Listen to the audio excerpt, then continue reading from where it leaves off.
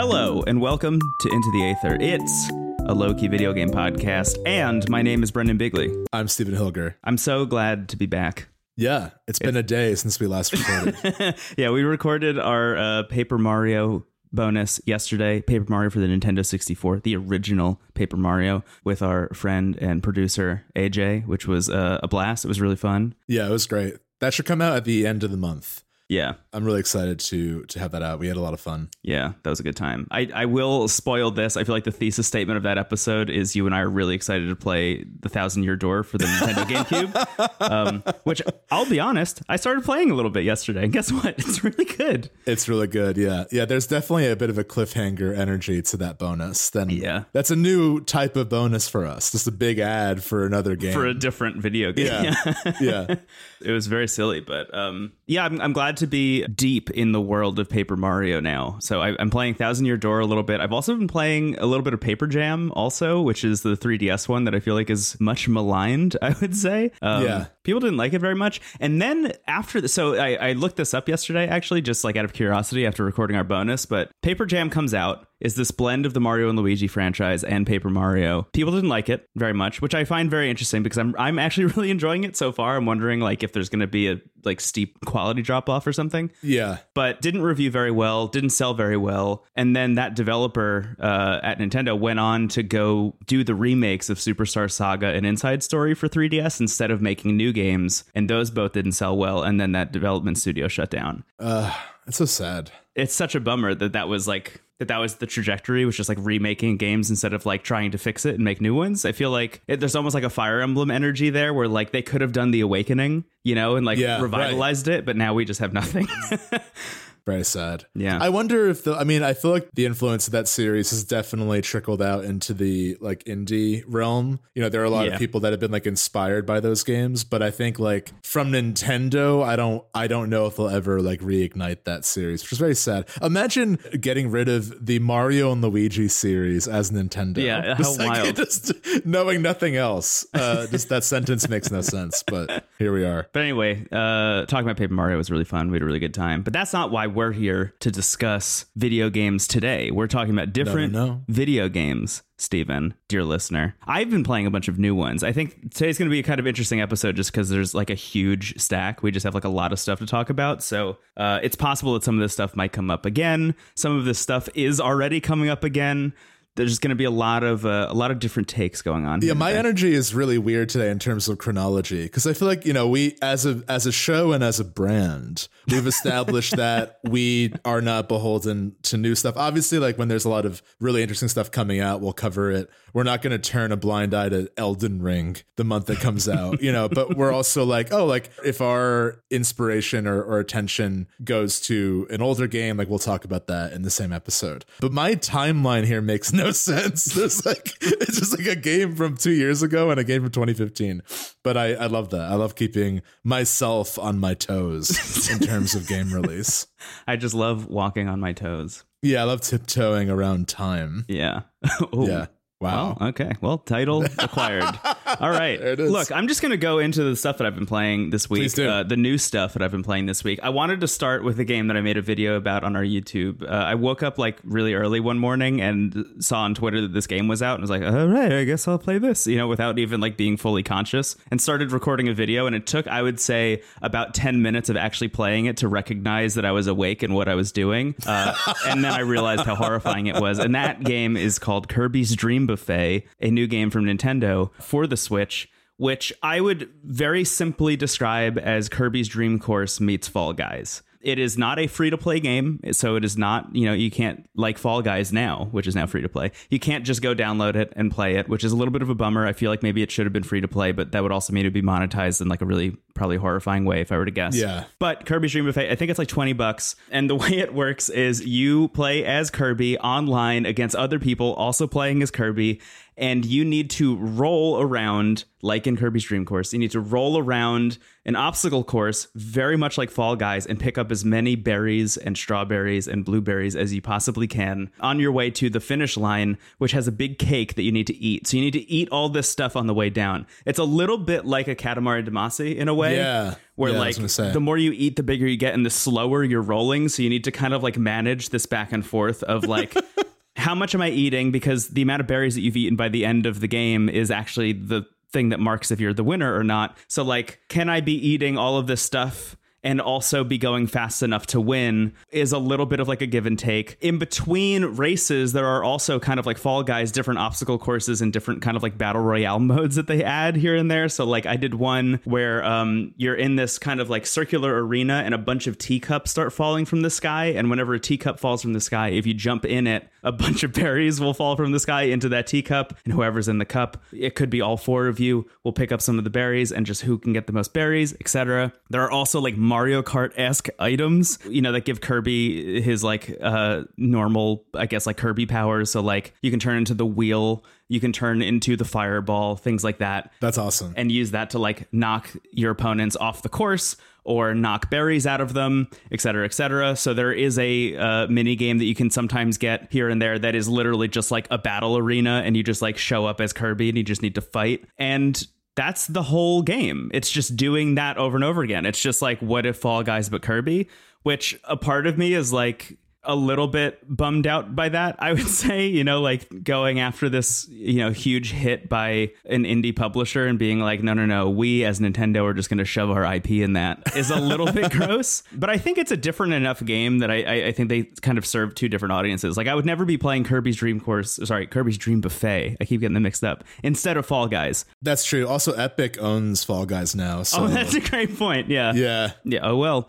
But that having been said, I think they serve kind of different audiences in a way. I think they're going after different things. I do appreciate the progression in Kirby's Dream Buffet. Like when you unlock enough stuff, like if you win enough, you start to get kind of like Fall Guys, like different outfits and stuff that your Kirby can wear, which is really fun and kind of like customize your Kirby. I played more of this than I would have expected. Like I did that video, I think it's like 30 minutes long, and then I probably played like another hour or two after that. And it's like, it's honestly really fun. The skill curve is wildly difficult, is what I found. Like, yeah, there's a lot of things to consider, even just from that brief pitch. Like there's like 8 moving parts. Yeah, there's a lot going on. Yeah. And I don't think the game like super explains itself very well. Like you really just need to throw yourself into it. I was kind of surprised even when I was making the video, like jumping into the main menu and it's like, all right, go for it. And I'm like, what is it? I don't know what it is. I've only seen like a cinematic trailer 2 months ago because they announced this game and then it came out immediately. Yeah, total non sequitur. Yeah. So I really didn't know what it was or how to play it. I had just heard the like, it's kind of like Fall Guys pitch, and that was all I knew going in. But I think it's pretty fun. And it's like not wildly expensive. I just think it's going to live or die based on like, is Nintendo going to keep updating this? Which it feels like they probably should, because it almost feels like it's trying to be a live service game. But again, it's like pay to play. So I don't know if they're going to continue doing that. And aside from that, I also just think like if it wants to compete with Fall Guys, then it kind of needs to have like a really active player base. And the way to do that is to continue updating it. Because I feel like this could be a thing where it so quickly loses its entire player base very quickly, because even the idea that you need to spend $20 to get in on it makes it feel like it's a little bit removed from like accessibility to everybody, monetarily speaking, you know, which is like, I don't think I've ever that I can think of come on this show and been like, I want this to be like a monetized free to play thing. But I feel like that would be the best thing for this game in a way. Yeah, I mean, it's so funny. I played Fall Guys again recently. Oh, yeah. Yeah. We both played it like right when it came out, like everybody, and it was a blast. And then there wasn't ever like a unceremonious breakup or something. I just sort of moved on. Like I've still not played Among Us, which is kind of miraculous. But I feel like me either. Among Us kind of took the place of like the party game, you know, at that time. Because that was also like, that was still in the thick of, obviously COVID is ongoing, but that was in the thick of quarantine still. Yeah. So like, I feel like Fall Guys was this like well-needed source of like very silly and approachable party game for everybody.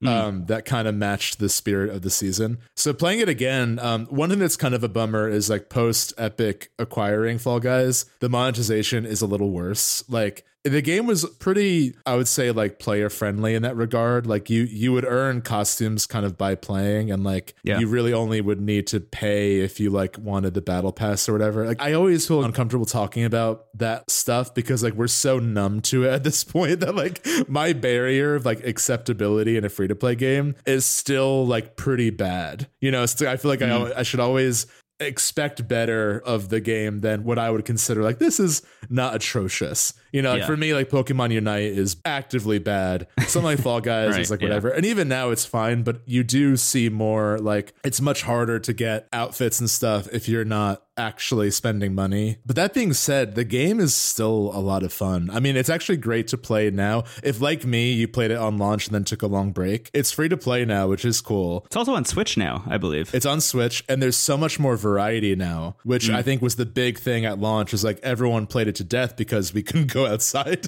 and there were 8 levels, you know, so at a certain point you kind of ran out of enthusiasm for it. But now there's like so many levels, and I don't know when they added this. This could have been earlier and maybe I forgot or didn't experience it, but they added a thing called squad mode that really is a night and day difference. Because when I would play this with friends, there would usually be a moment where like one of us didn't qualify, so we would all quit a match and then start over. In squad mode, it's like you act as a team, so as long as your team averages a certain amount, you'll all qualify the next round. That's really smart. Yeah, so it just makes it way more fun, and it allows for a little bit of like, you know, you might have someone who's newer to the game or someone who's just not doing well. I mean, the game is about not doing well. So even someone who is like mathematically, you know, dissected Fall Guys, it's about falling down and not making it. So, you know, like, but regardless, I think squad mode like really makes it easier to get a group and play this game without having to like restart or, you know, because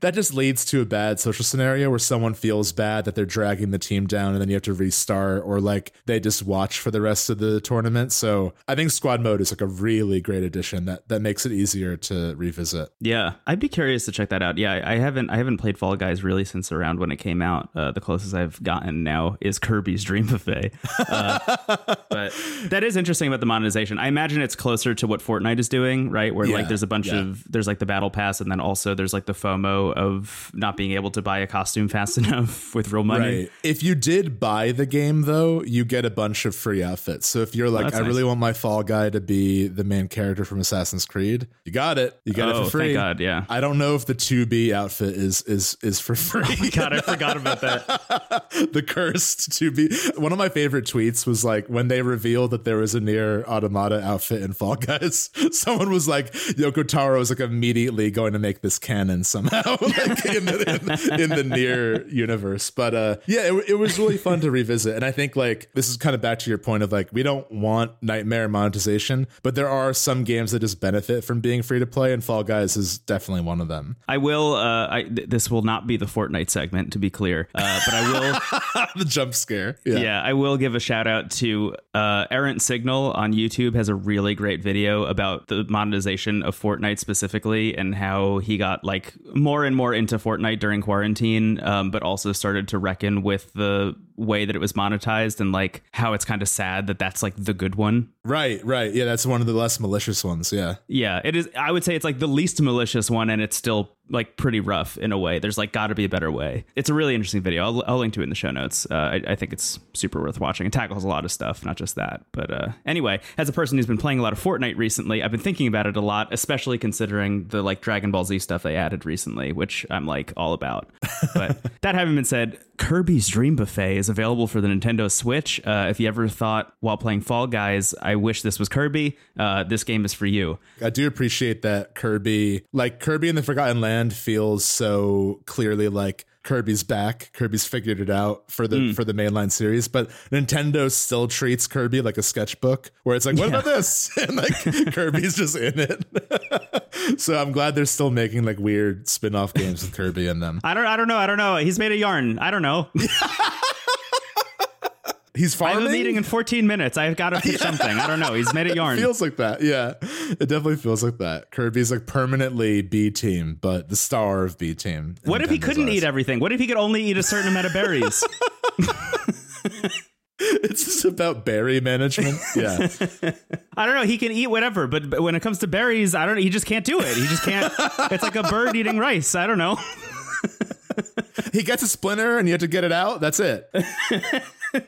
Operation was Kirby. Yeah. Oh, actually, You got a whole universe in there. you're onto something. Anyway, that game is available. Another game that I have been playing on the PlayStation 5, similarly to Kirby's Dream Buffet being Fall Guys but Kirby. If you ever thought Tony Hawk but with guns, can I interest you in Rollerdrome, a new game by Roll7 Studios, who weirdly enough put out a game earlier this year that I've talked about on the show called Ali Ali World. Oh, yeah. That was a great game. Yeah. It was a great game, and I was amazed to find that they also made this one. That game is like spectacular, still getting updates, really good, highly recommended, also on Switch. I can't speak highly enough of Ali Ali World. It feels like kind of one of those like perfect culminations of what a studio was trying to achieve for a long time. Like Ali Ali was pretty good. Ali Ali 2 was also pretty good. I thought they were great when they came out, but didn't realize they were only pretty good until Ali Ali World came out, because that game is like really taking it to its logical conclusion, I think, mechanically. Interestingly enough, Rollerdrome is like kind of a left turn in a way, but also feels like it's playing to the studio's strengths a little bit. So the whole conceit is that it's like a retro future, I would say like 70s-ish retro future energy. It almost feels like it could have been like a B sci-fi movie in a way that is like, I don't know, starring Sigourney Weaver and maybe also Arnold Schwarzenegger. But the whole energy of this game is that you are in a roller rink. It's kind of like roller derby adjacent, and you roll around these tracks and do tricks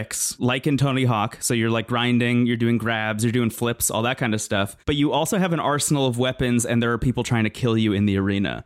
So the whole game is about how to essentially just wipe out everybody in the arena as quickly as possible and as stylishly as possible. And just like rack up as many points as you possibly can, because you are competing against other Rollerdrome superstars simultaneously, who are also getting their own scores and things. And this game, I think, is weirdly similar to the first Ali Ali in that I think it's a little bit too difficult for what it is. Like, right when you get started, I think this game is like wildly challenging because the controls are a little bit obtuse in the way that Ali Ali was. Just to explain what I mean by that, Ali Ali, that first game, anytime you wanted to land a trick, you needed to press down on the analog stick, which was really hard. Like, if you've come from even like Skate or Tony Hawk, obviously being a more arcadey thing, needing to think about landing in that way was really difficult. And when you're already doing like all of these wild tricks, because essentially the tricks in that game involved like kind of like Street Fighter fighting moves in a way. So like you'd need to do like a quarter turn counterclockwise on the right analog stick while doing like a quarter turn clockwise on the left analog stick, and press X and then triangle and then down on the analog stick to land the trick. Like, there's a lot to manage there. Eventually you get into a flow state, but Ali Ali World kind of took a lot of that away and just kind of allowed you to like enjoy it, which was really nice. Rollerdrome doesn't quite do that. They do have the wonderful tweak of you can never fall down, which is really good. Like, you can never fuck up a trick. So like, you are always going to land whatever trick you're doing, because you already have so much to manage alongside that. So you need to constantly, while in these arenas, you need to be thinking about the enemy placement. You need to be thinking about how much ammo you have. You need to do tricks to reload if you run out of ammo, which is pretty wild. And then certain enemies will really only be affected by certain weapons that you have in your arsenal. So you also need to be switching weapons on the fly. There are enemies obviously constantly shooting at you with like sniper rifles and rockets, or coming at you with a bat if you get too close to them. So there's also a dodge button in here that if you dodge, like do a perfect dodge, time will slow down, and then you can like shoot them while you're dodging them, things like that. It's just a lot to manage, I think. Yeah. But that having been said, I have been playing this game like a lot over the past week. And it does feel to me a little bit like how I usually describe Guitar Hero to people, where it's like when I first started playing Guitar Hero, when anyone first starts playing Guitar Hero, it's like kind of hard to wrap your head around, especially if you've never played guitar, but I had by the time that game came out. But that having been said, you feel yourself getting better at Guitar Hero the more you play it. Like, if you really like have it in your own house and you devote a lot of time to playing it and you like enjoy playing it, you'll get really good at it. This game, I can feel my own skill progression. Like, I can feel when I go back to earlier levels to try and wipe out about challenges, because it is very Tony Hawk like 1 and 2 in that way, where like each level is about completing challenges. It's like, oh, collect all of these orbs in the level, or, you know, do a 900 while sniping somebody in the face or whatever. Like they have all these challenges that you need to wipe out to move on to the next level. I can feel myself when going back to earlier levels feeling more competent at the controls and more competent at the style of play that they want me to have the more time I invest in it, which I think is both a blessing and a curse, because this game is like a 1 hour free trial if you have the new version of PlayStation Plus. And I saw that. Yeah. I don't know if that first hour is going to be enough for you to play it and be like, oh, I get this. This is sick. Because I feel like it took me maybe 2 or 3 hours to really click with it and be like, oh, I'm actually having fun now. This isn't just frustrating anymore. That does go a little bit hand in hand with the fact that I've been trying to make a video about this for our YouTube for like literally all week. I have like 5 scrapped versions of this video where it's me being like, okay, and then you hold squared to do a trick and you can do a front flip and then getting sniped in midair and dying while like trying to explain it. So is it against other human players, or like is it PvE? Like, oh yeah, it's all single player. It's just like a single player story. Oh, okay, gotcha. It's really just like Tony Hawk but with guns and villains. That's really like that's so interesting. Yeah, it is fascinating. I think it's really competent. I mean, it looks absolutely beautiful. It has very much that like kind of that hard inked lines look that Sable has, not quite cell shaded, but like just go look at Sable and look at Roller Drum and you'll know what I mean. The music is awesome. I think like once you finally wrap your head around how the controls work and get enough weapons that you feel like you have more choice and agency, you're going to be like, oh, I'm actually expressing myself creatively through this game. And I think that's when it gets really, really captivating and really cool. And that's when you're like, oh, I want to go do that level again. I want to do that level again. I'm actually at the point where I've like unlocked more story stuff and have not progressed because I'm so in the mode of like, I love this and I just want to clear out all the challenges in the first 4 levels before I move on to the next story beat, which, you know, is I think exactly where they want me to be with this game. But it does take a much longer time to get to that point than you think. I think it was Skill Up on YouTube described this game as kind of like Tony Hawk meets Doom, like the most recent Doom series. Yeah. In that it asks you to like push yourself forward in combat, like to never hide, to always be aggressive. And I think that's a really smart way of looking at it, because I found that early on I was trying to mitigate getting attacked. That always came at the cost of me like ignoring another enemy or like spending so much time in a level that like I kind of just left myself open. You know, the longer you spend in a level, the more chances to die you're giving yourself, essentially. So pushing through as quickly as you possibly can is usually the move. I haven't played the 2016 Doom, which has been on my backlog for forever. I might save that for October. But I did play Doom Eternal when it came out, which I really liked. I kind of felt mixed on some aspects, because like I liked when the game had those like arena levels where, like you said, you have to just constantly be moving, and it's not constantly be moving, but with purpose. So eventually, you know, like what weapons do what, how do I finish this demon off as quickly as possible. It's really kinetic in a way that's like really thrilling. Yeah. And I'm not really one for the FPS genre, but like Doom Eternal really kind of showed me why people love Doom on the level they do. And that I think is one of the lesser entries.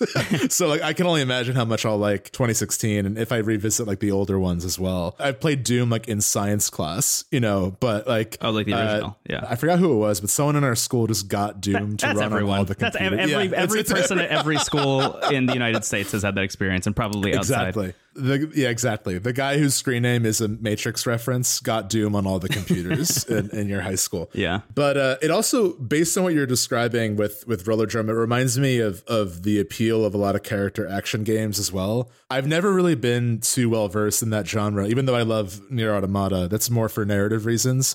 But like games like Bayonetta and Devil May Cry, people adore because there's this sort of like super high skill ceiling that's all about almost like perfecting your own combos and, like you said, expressing yourself creatively. That is like a really, I love when games allow for the player to achieve the same goal in a way that they want to, like in a way that they are able to express themselves through the mechanics. That's like the best fighting games allow for that. Totally. It's like, yes, you can tell, like that leads into conversations about balance, where like you don't want every character to have too rigid of a play style where it's like, oh, to be good at this character, you have to play this way. I think that's kind of why Melee has the following it does, because that game was sort of like in some ways like messy and broken at launch. So people have just like discovered like interesting ways to exploit the characters. Yeah. But even outside of Melee, I think like, you know, there are really wonderful fighting games that just are loose enough in the design that they allow the players to be creative, and all the variables in a match, you know, there's stuff that's going to be unforeseen that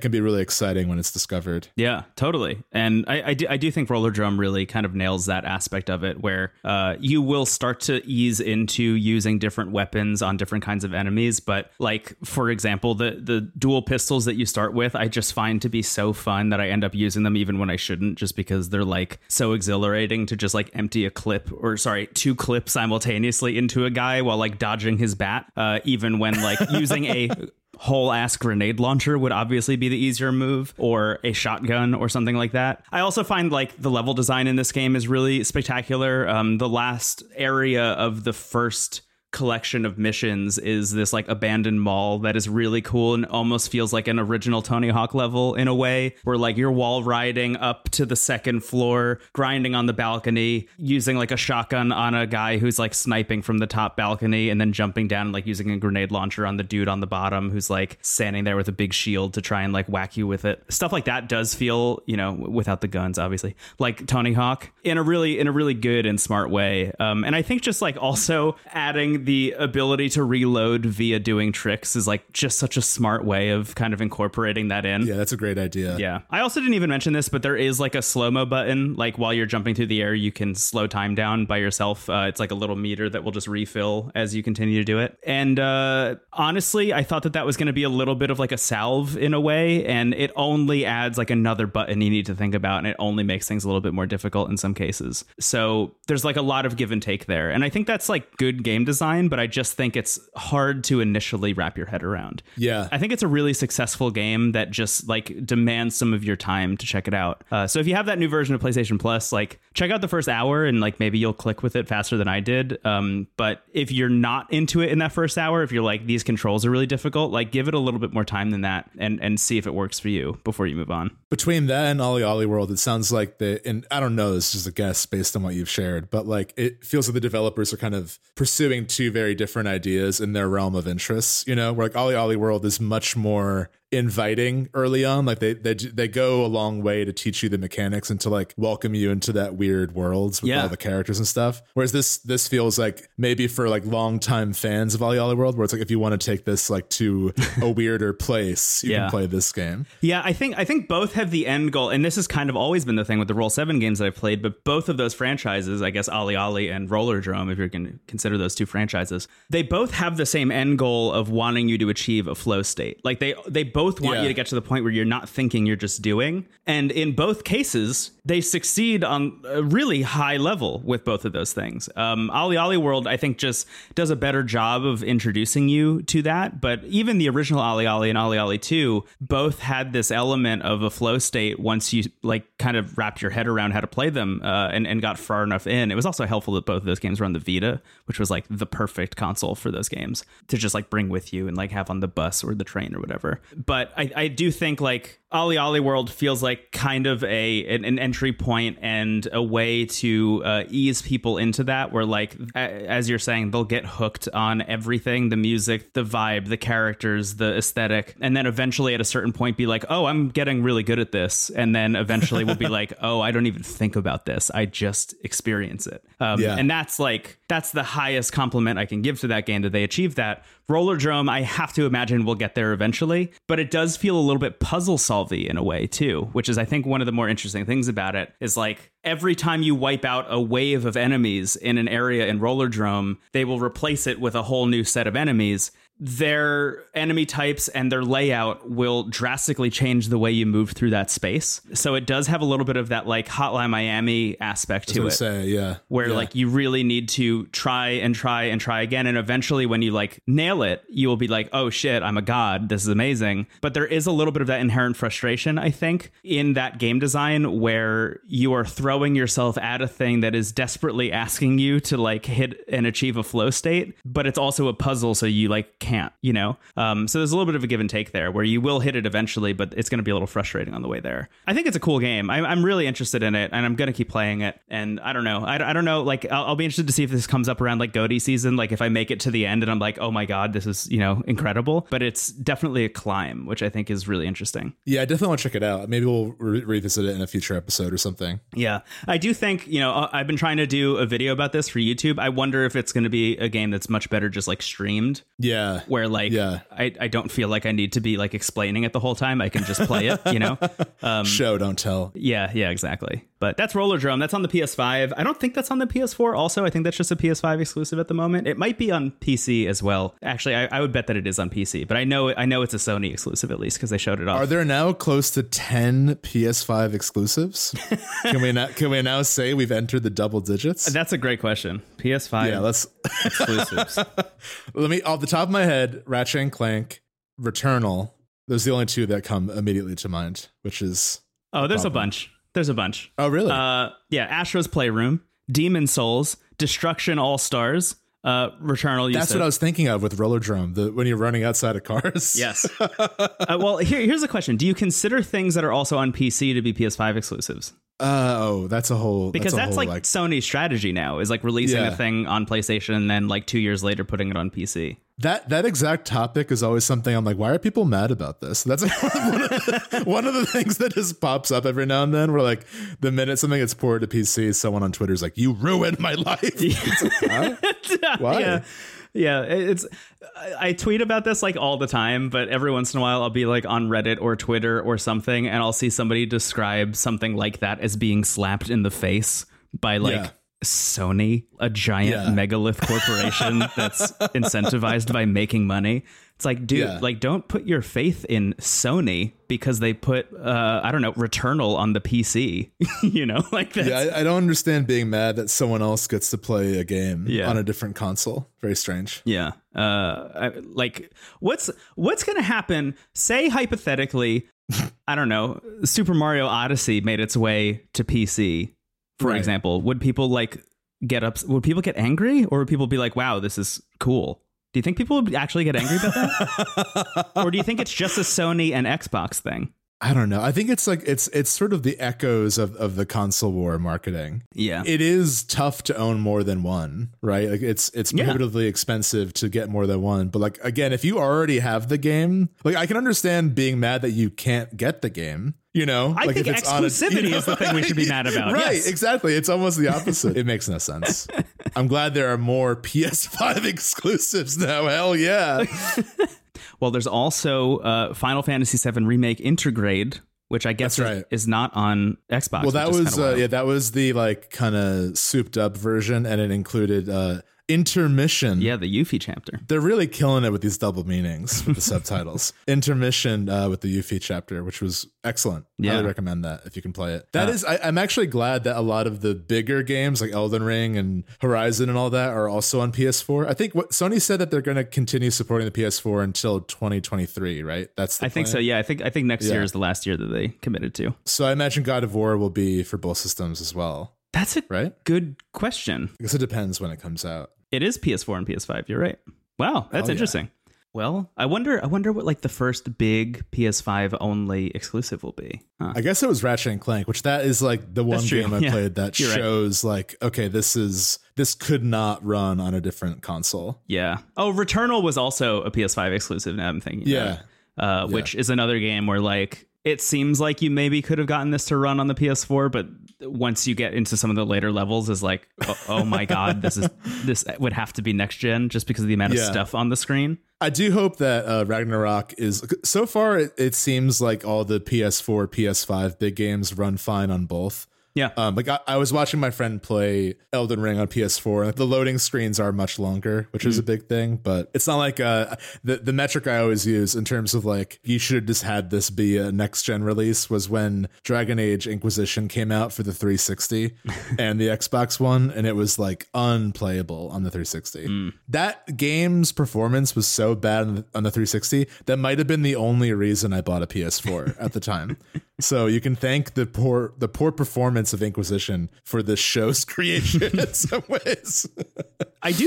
I don't remember hearing anything bad about Horizon Forbidden West on PS4 either. No, not that I recall. So yeah, I think that it seems like they want to make sure they're good on both. Yeah. Which just makes sense because I mean a lot of these games I imagine were probably like, I don't know if all of them were planned on being PS5 even. Yeah. You know, some of them have been delayed enough that they're like sort of end of library PS4 games that are suddenly now PS5 early games.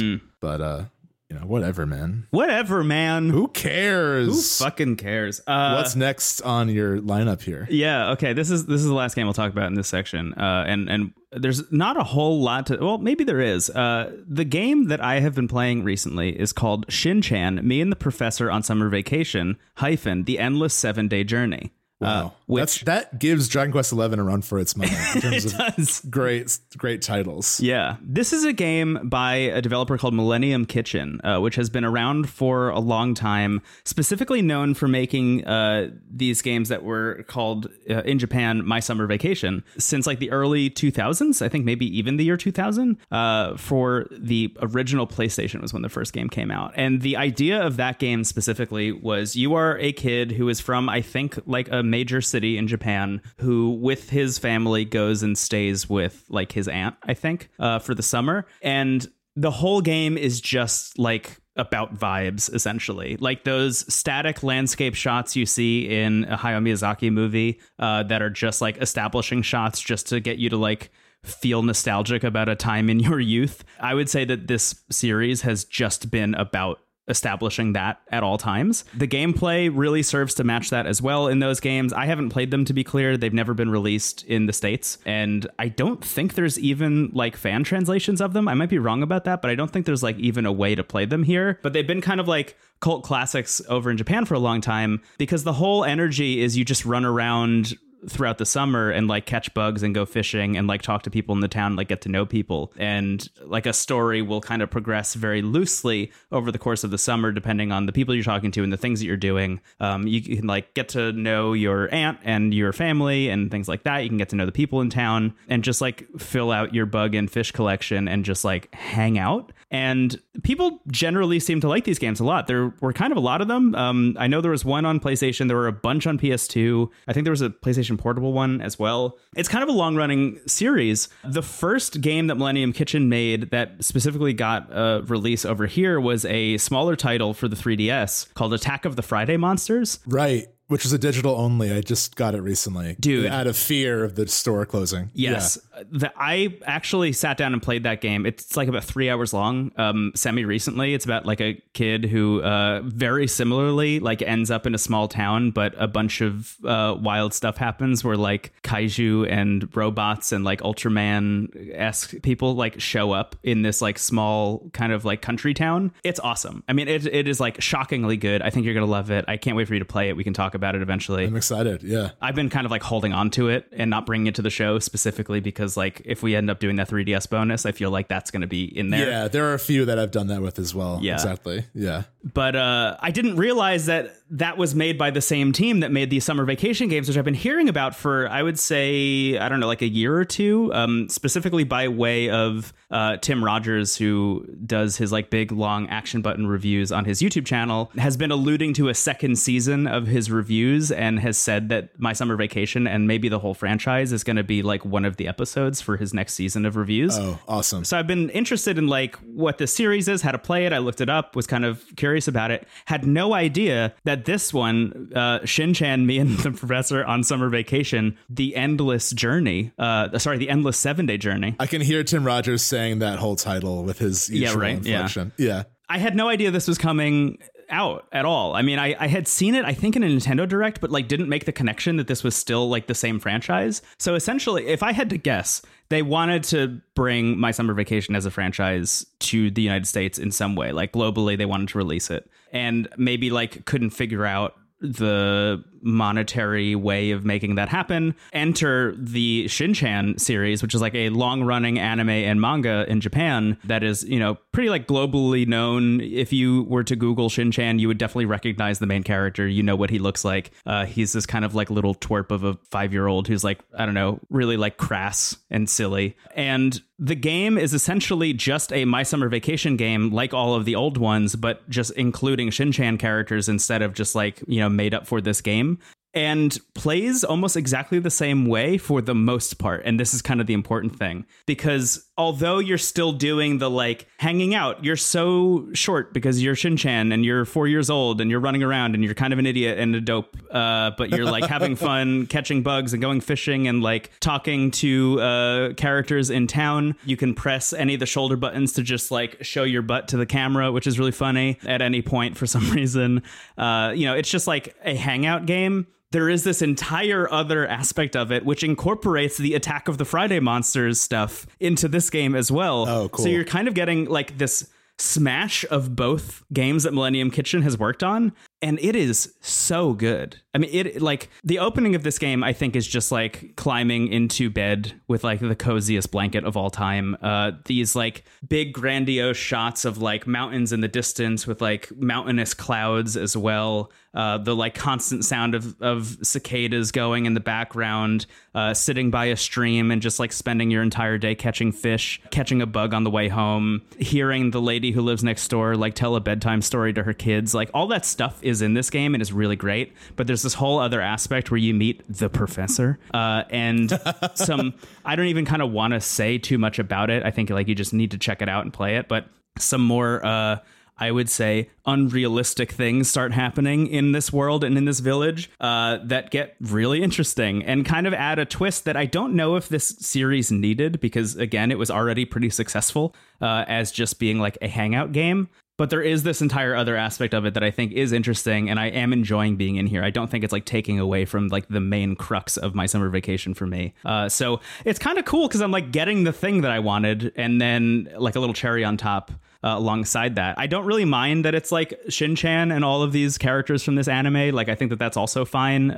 They're like fun enough to be around, and I think they add enough personality that it's like additive and not, again, subtracting from like the vibe of it all. Like they really do strike this really perfect balance between like these characters are very silly, but also the things that you're doing are so relaxing that it kind of like cancels each other out and you just have a good time. It's really, that's awesome. Really good. I'm enjoying it a lot. I haven't finished it because I've been playing so much other stuff this week as well. But it's a game that I'm like dying to go back to, and I really, really recommend it. I like the idea of, because, you know, I mean, there's obvious comparisons to Animal Crossing with this sort of hangout game genre of like you're just sort of existing in a place. But I like the idea that it ends.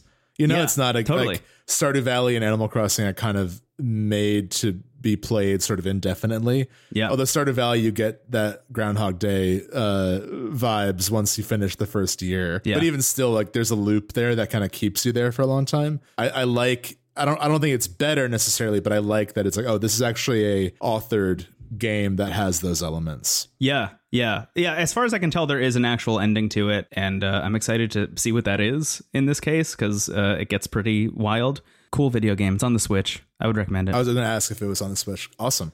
Yeah. Wow, a lot of new games. Did that come out this year, or is that just new for us? Yes. Yeah. Oh, yeah. So that came out, I think, late last year in Japan, and then got localized and released like a couple weeks ago. I think like 2 weeks ago here. Yeah. So, yeah, really enjoying it. And those are all of the 2022 video games I've been playing this week.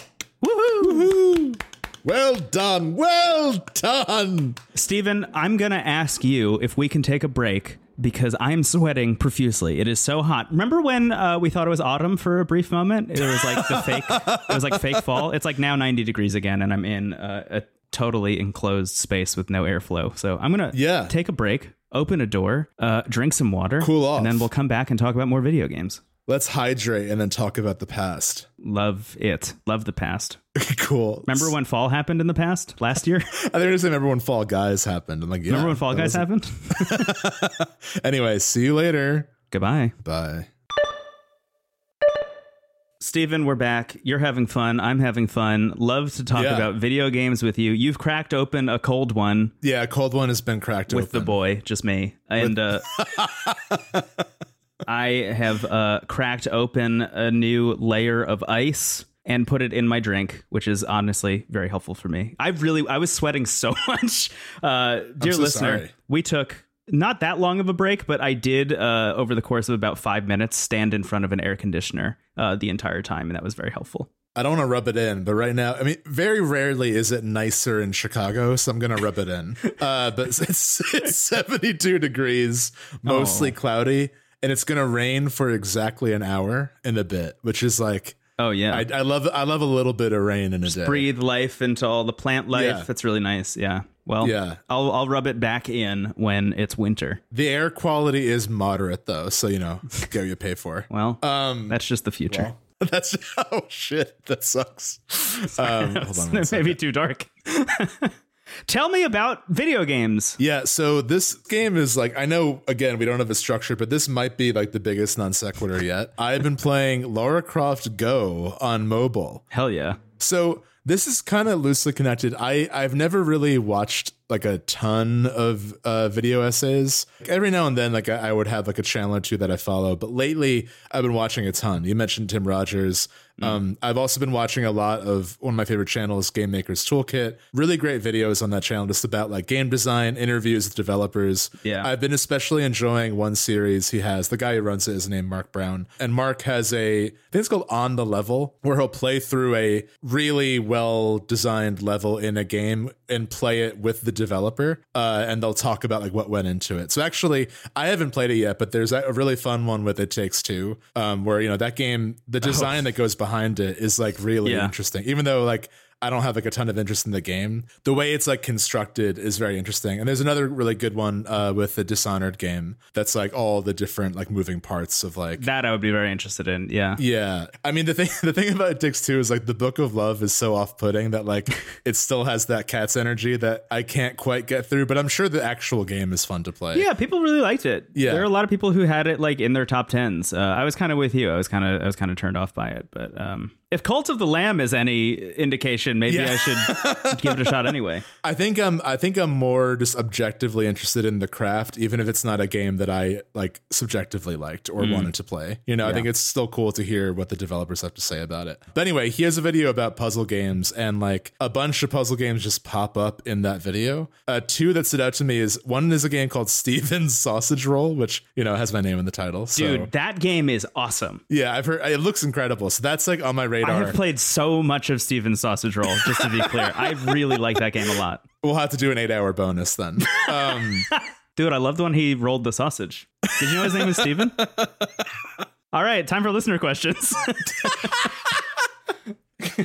Is Steve Angelical? No. So one of the puzzle games in that video was Lara Croft Go, which looked really interesting. So it was essentially like Tomb Raider through the filter of a puzzle game. So it's on mobile. It was like $5. It came out in 2015, and it seemed to have been like some kind of effort on Square's end, because there's a Lara Croft Go, a Deus Ex Go, and a Hitman Go. Yeah. That all came out around the same time, and they're all like puzzle versions of those games. But I think even just like as a pitch, I feel like the Tomb Raider like meshing with a puzzle game just seems to make the most sense like immediately. Wow, really? I was gonna say that's the one that is like so out there for me by comparison to the other two. Interesting, because Hitman, I think of Hitman like as a puzzle game in a way. Like Hitman is about like creatively expressing yourself through like a puzzle environment and being given so many choices that you can kind of do whatever. That kind of feels like almost the most natural fit for that game. Deus Ex, I didn't even realize there was a Deus Ex Go, but also because of like all the hacking stuff going on in that game and the amount of like dialogue trees and the way that you're again expressing yourself through that dialogue and trying to worm your way into and out of situations almost does feel a little bit puzzle-y as well. Lara Croft is like narrative. It's like I guess, well, actually raiding tombs is puzzly now that you say it. Yeah.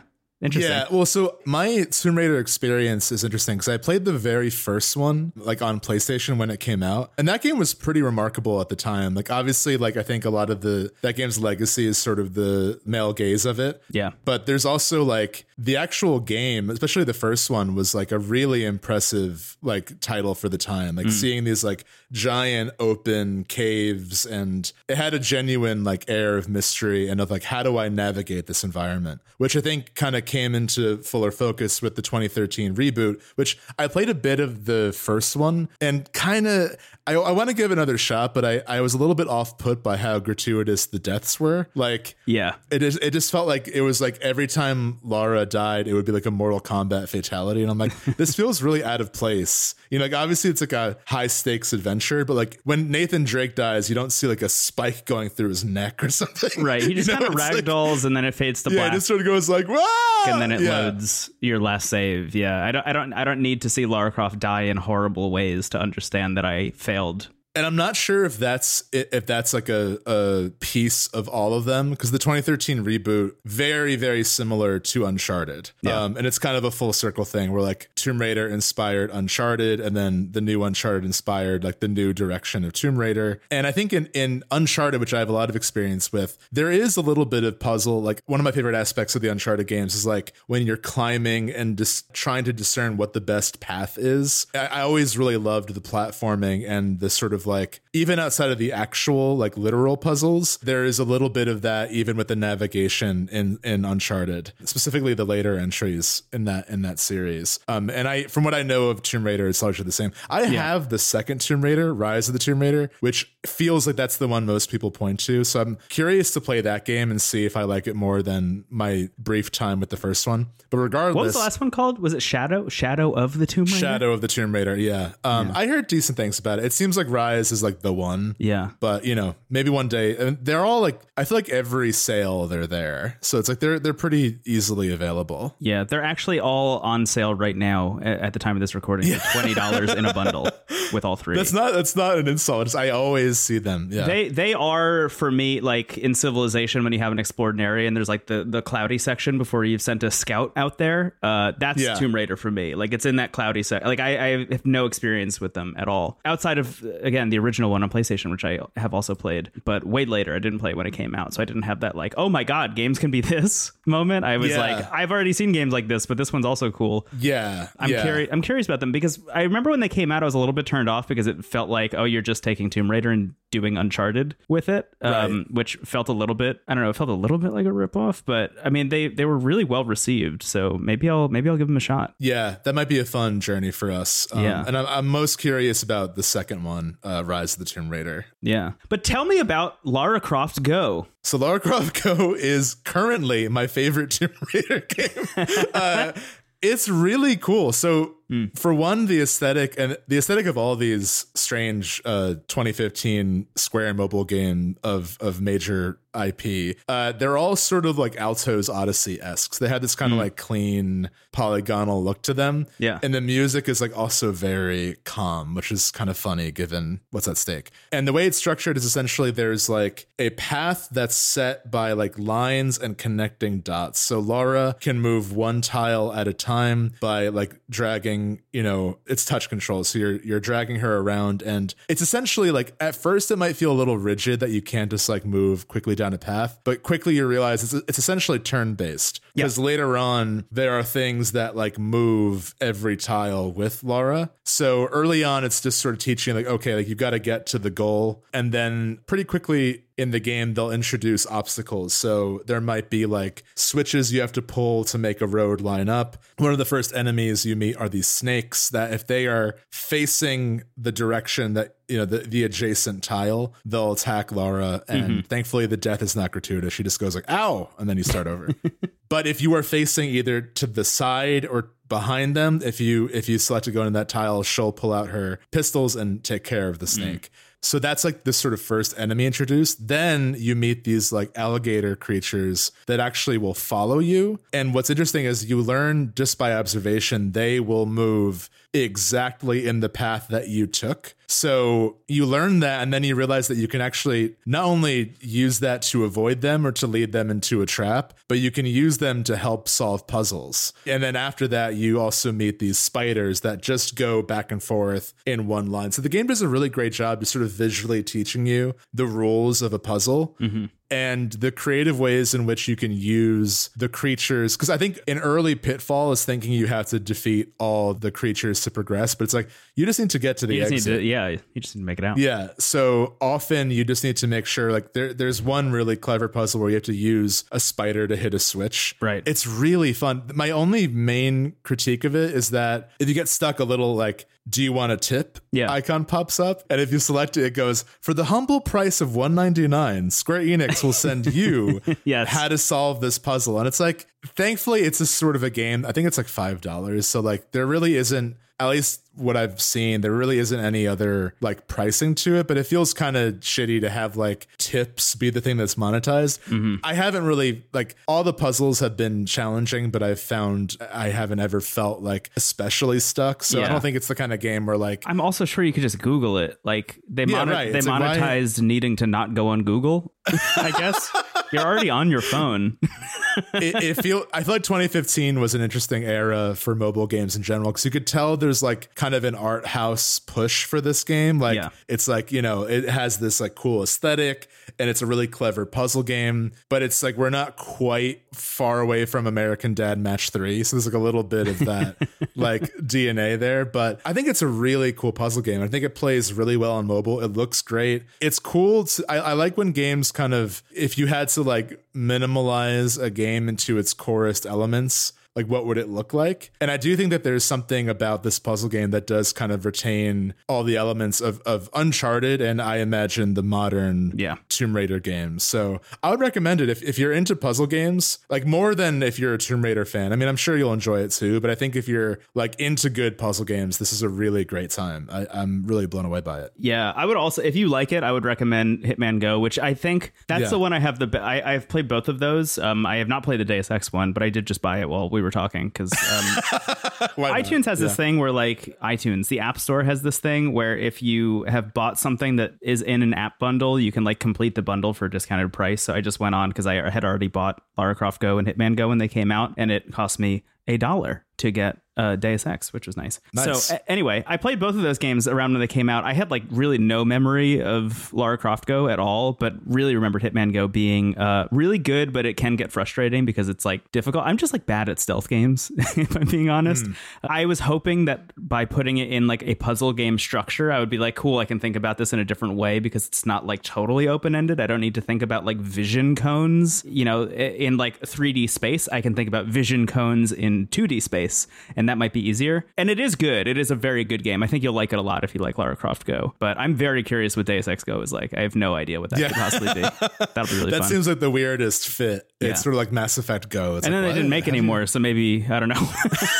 That was also it. Yeah, I do wonder too if there's going to be more. I feel like Tomb Raider and Uncharted seem like they're kind of loosely over. Like I don't think we've been told definitively like that's it, but it seems like Naughty Dog is more all in on Last of Us right now, and it just feels like, I don't know, post Shadow of the Tomb Raider if they're going to do more of that. But hey, all three of those games are there, so I'm excited to play them. I think, if I'm not mistaken, they don't even own the studio anymore, right? It was I think Crystal Dynamics and Eidos Montreal, which were two of the studios that they bailed on. Oh, that's right. That's sad. And I think sold to Embracer. So maybe Embracer has the rights to Lara Croft and Tomb Raider now. I'm curious. I mean, the way, not to spoil it, but the way Uncharted 4 ended seemed to imply a future for the series, but I don't know if that's going to actually happen or not. Yeah, they could do that. I saw that as more of like just kind of a nice send off and like the tale will continue. I didn't see that as like literally like we're gonna make a fifth one, but I thought that was like a nice.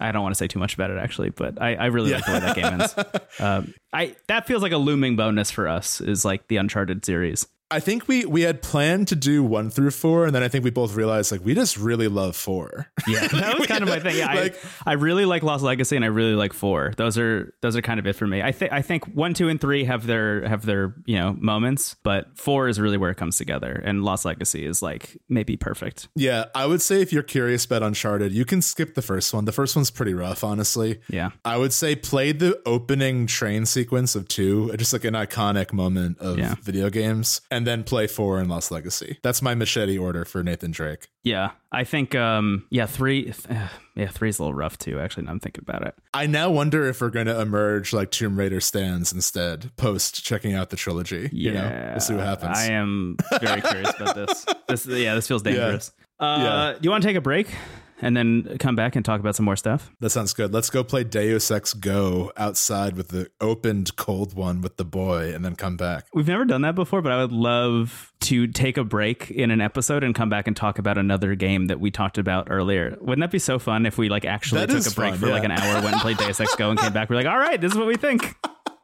Just like really fresh take. We should do that one day. That'd be funny. That feels like a whole other type of show. Honestly. Yeah, it's a different podcast. Show. Yeah. Okay. Yeah. AJ, right. Bleep all that out. Goodbye. See you later. Welcome back to the podcast. Lara Croft Go predates Pokemon Go. I just want to put it out there.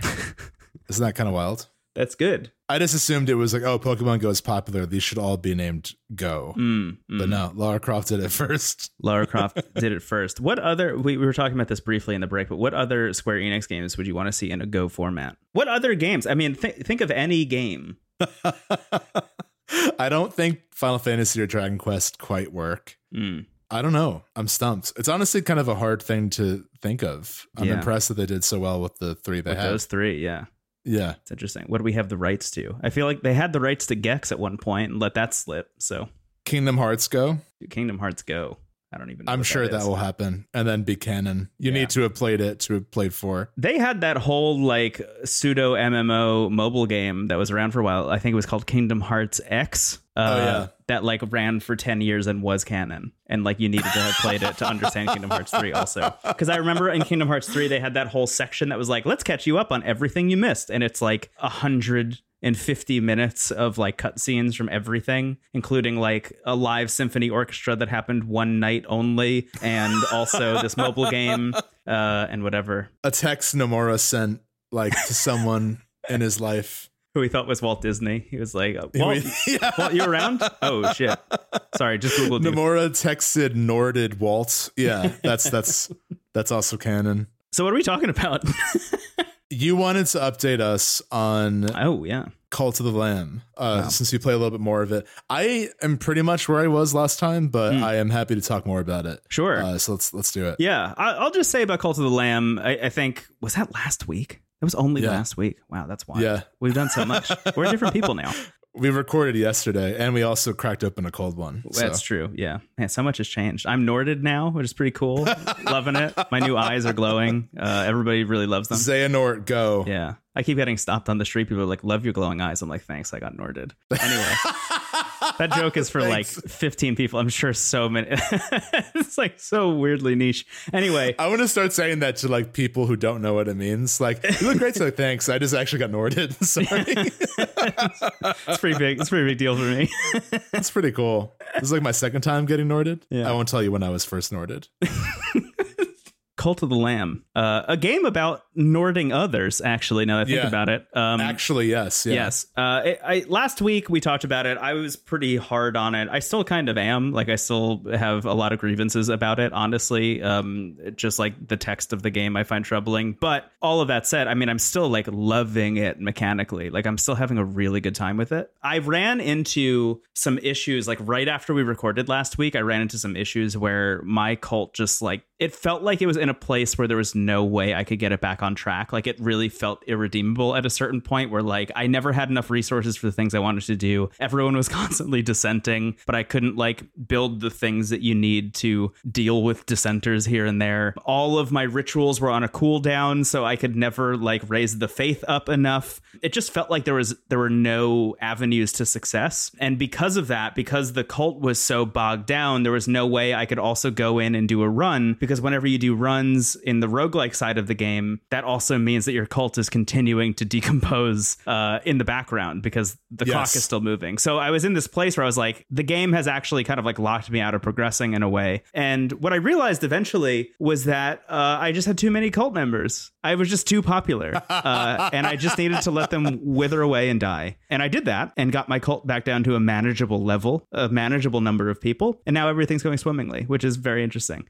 So I'm now at the point where I have beaten 2 of the bishops. Nice. And the game is great. I mean, the game is like really fun. Like I'm having a really good time with it. I think the big thing for me is that I was curious to see if the actual roguelike end of it would get more interesting and give me more choice and give me more like randomness, because that's always the thing that I crave in those kinds of games, you know, because like for all of the success that the game has, like aesthetically, I think there is kind of this element when you're in the actual roguelike end of it where it's like I've seen rooms that look exactly like this before. Like even in Binding of Isaac, I feel like that game, even though it's such like a strict kind of art style, there are a lot of handcrafted rooms that feel very different from one another. So you kind of never know what you're going to get when you walk into a new room in a run. This game, you kind of do. Like this game, you kind of like do know what you're going to get. And I appreciate that they add some choice where in between clearing out a floor, you get to choose like Slay the Spire from a collection of things. So like here's, you know, a room that's just going to be resources. Here's a room that's going to be a cultist that I can indoctrinate. Here's going to be a room that's, I don't know, like a shop or something. Or here's a whole nother floor of enemies that I can go wipe out and like try and get more stuff from that. I appreciate that. But when you're actually doing the runs, a lot of stuff feels very samey. Thankfully, progressing your cult even more means that you're unlocking more choice. You're unlocking like different kinds of weapons with different kinds of effects. You're unlocking new curses that you can get. You're adding to your ability to use curses more frequently, things like that. I find to be really, really helpful in making the game feel more random and feel like I'm having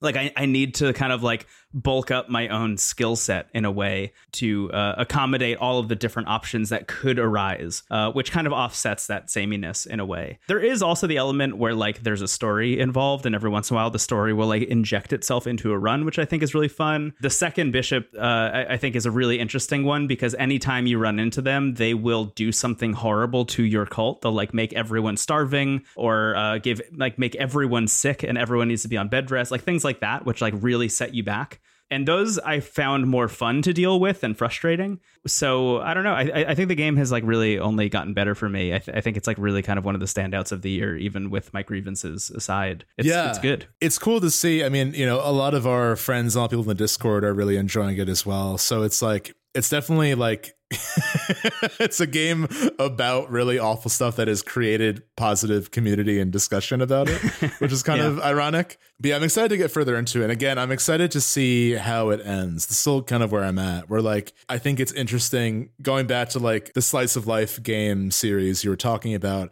I think this is the kind of game like roguelikes and life sims tend to not end. They usually are about cycles. Right. So the fact that this game has a definitive end is really interesting, and I'm really curious. There's too many things to unlock to realistically get in a single playthrough based on if it really is like a 10 to 12 hour game. Like there's going to be a lot left to unlock, kind of like, you know, rolling credits in Hades, like you are probably less than 50% done with like everything. You know? Yeah. Because I think Hades, like there's purposely kind of a post-game story that is set up that I won't spoil. And there's also like likely there are a lot of loose threads that you'll want to tie up with like the other characters. Yeah. So, you know, I think you'll feel a really great sense of closure with Zagreus and some of the key players, but a lot of the supporting cast will be like, I want to see what they're up to. I want to help them. You know, Cult of the Lamb, I imagine, will probably just end, but then maybe it'll be like a new game plus scenario where like you start the game from scratch, but you have everything unlocked that you did last time.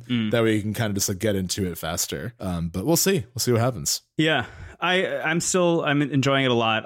Even if it ends and it's just like you can just keep unlocking stuff if you want, like that's fine by me, because I think the loop is getting more interesting the further in I get. But I do think it's a little bit of a rough start early on because they put so much emphasis on like getting new cultists that any time I was presented with that option, I was like, yes, this is only good for me, not realizing that I was like really like hampering my own ability to progress in a way. But once I've got that all balanced out, I feel pretty good about it. But there are some things, honestly, in the like tree of things you can unlock unlock that I'm like completely uninterested in also. So I don't know. I don't even know how much I'd want to like spend a bunch of time being like, yes, I will finally unlock this thing for no reason and put it and like spend all the resources just to get it built. Now that I'm thinking about it, also, there is that other angle where I forget what it is. They're like these, I think they're called commandment stones. You have to get 3 pieces of them to like issue a new doctrine to your cult. And that's always a choice, which is interesting. So you'll choose from like one of 5 different things. One of them will be like the way that your cultists feel about hunger and food, or the way your cultists feel about like spreading faith, or the way they feel about doing manual labor, things like that. And whenever you choose from one of those 5, they then give you another choice of one or the other doctrines that you can enact. And I don't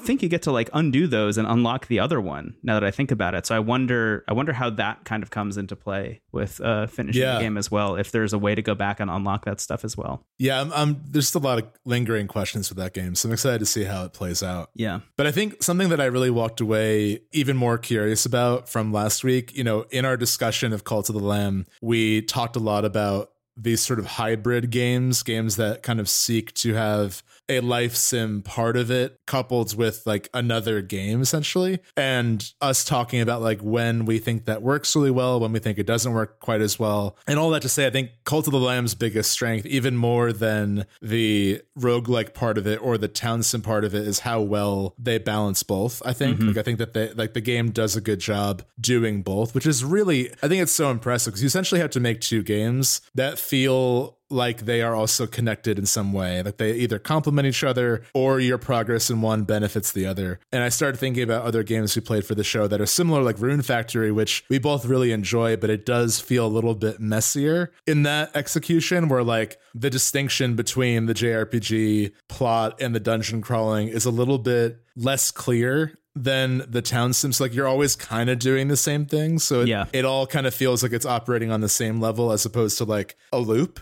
And a game that I started thinking about that I played and brought to the show at the end of it wasn't last year. It was at the end of 2020. Yeah. Wow. Time, man. Was a game called Sakuna of Rice and Ruin. It came out in November of 2020. Developed by Edelweiss, I believe it's pronounced. And it's published actually by Marvelous, who also published the Rune Factory games. Full circle. Oh. But Sakuna of Rice and Ruin was a game that really caught my eye at the time. And I remember, once we're in November, we're in like full GOTY prep season. Right. So I feel like that is a time that's kind of unfair to any new game, because like, unless it completely pulls you in, it's hard to really like give it the time it deserves. So like usually at that time of the year, I'm mostly trying to prepare my list. And if a new game comes out that I'm curious about, I'll check it out. I'll do a quick gut check and then I'll move on. And 2020 was truly fucked up in terms of how many good games came out. My number 10 game for that year, and 10 is not a bad spot, but my number 10 game was Yakuza Like a Dragon, which I think just shows you like how stacked that year was. So Sakuna was a game that I thought was really cool, but kind of just like moved on from. And in light of our conversation, I really wanted to revisit it. So I'm like,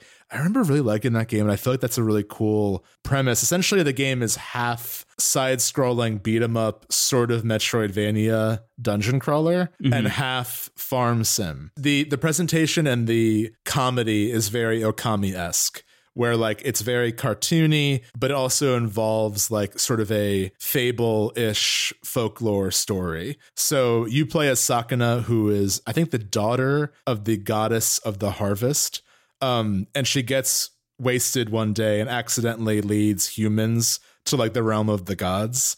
And as punishment, the head god banishes Sakuna and the humans to what they call the Isle of Demons. And she is tasked with like learning manual labor and protecting this group of humans. So like almost a weird flip of Cult of the Lamb. And Sakuna is just like totally spoiled, like is not prepared for this task at all. Yeah. And the humans are all kind of lovable idiots. Like they're all really nice, but like the dad of the family is like if Raphael from Fire Emblem just loved farming, and that was like his whole thing.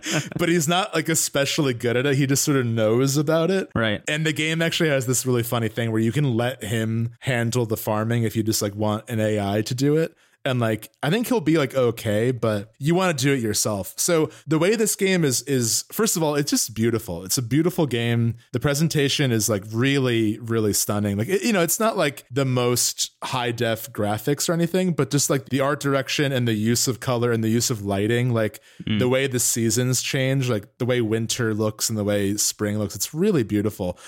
The whole time you're playing this, it feels like you're playing a cult hit on the GameCube. I might have said that like when I first brought it to the show, but I mean that as a compliment, where it feels like this is a GameCube game that people won't shut up about that's $500 at the used store, but it's not. It's on your Switch and you can get it pretty easily. It's also on PC and PS4, just to be clear, in case you're interested in it. That's right. I have it on Switch and honestly it plays great. So it's not a case where it's like less than on Switch, which is sometimes common. Yeah. But yeah, so I remember I brought it to the show and I really loved the premise. I loved the charm. I loved like, the voice acting is great. I believe the actor who plays Sakuna is one of the main characters in Persona 5, like really recognizable voice. Oh, fun. And there's a lot of really fun like dialogue that just happens either like when you're out fighting or when you're farming. But I remember when I brought it to the show, I was like, the farming is really interesting. The combat's a little dry. It's hard when you make these games to not have one element be better than the other. Mm-hmm. And, I felt good about my time with it and I just sort of moved on. But I had this urge to go back and I'm like, I feel like I kind of gave it not enough time. I feel like I did a little dirty with that recommendation. So I went back and I was right at the end of finishing my first year's harvest, which I would say if you play this game, give it a year of game time, which is a few hours. It's a slow start. The way it works is that farming actually makes Sakuna more powerful. So the better your yield is for the year, like you have more health, you do more damage and all that, and you slowly gain more abilities as well. So early on, it feels a little bit stiff, but when you get more abilities, it starts to be really fun. Like, I don't think the battles are going to like change your mind about this genre if you're not into it, but it definitely feels kind of like Cult of the Lamb, where it's like Cult of the Lamb's roguelike fights are like way better than they even needed to be. And that's how I feel about Sakuna's battles. And what's really great is that while it is sort of like a beat 'em up side scroller, the enemy placement is very purposeful and the game is training you to think about the environment in ways that are interesting. So you can like, you fight with like a sickle and a big broom in the beginning. So you can like hit a small rock with the broom as like a, it propels the rock like in an arc and you can use that to like hit the faraway archer. So the combat, I think once you get more abilities is way more fun.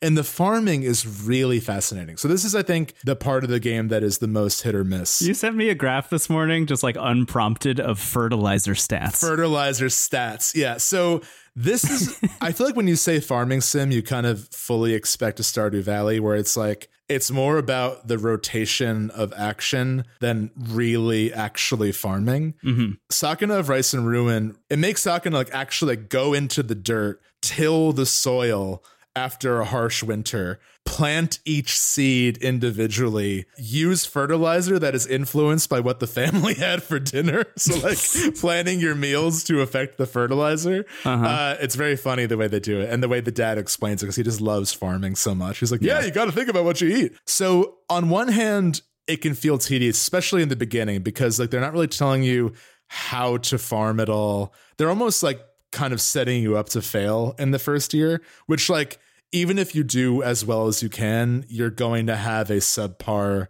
yield for story reasons, which I won't spoil, but like it's like pretty much set in stone that your first year is going to go like mediocre poorly, at best. And then as you do more farming, you actually gain more abilities. So like normally it just like literally a big plot of dirt. The rice paddy is this like sectioned off area where you go in and you just like essentially without any like precision or accuracy plant the seed in the best line that you can. Mm-hmm. And I just now in my second year in the game unlocked enough proficiency with farming that I now see a grid. So it's like the game is kind of really setting you up to be bad at farming because Sakuna is bad at farming. She's this spoiled goddess who really just wants to get out of here as soon as possible. But the game has this really strong reverence for rice farming in a way that's like really effective and kind of is the heart of the story because it's a story about redemption and about kind of like learning about your connection to the earth and the importance of that. These humans too, they all kind of figure out they're good at something. Like the dad has this knowledge of farming. The mom eventually learns how to cook. The son is a blacksmith. I imagine there's a kid that's just a baby that runs around and says hello.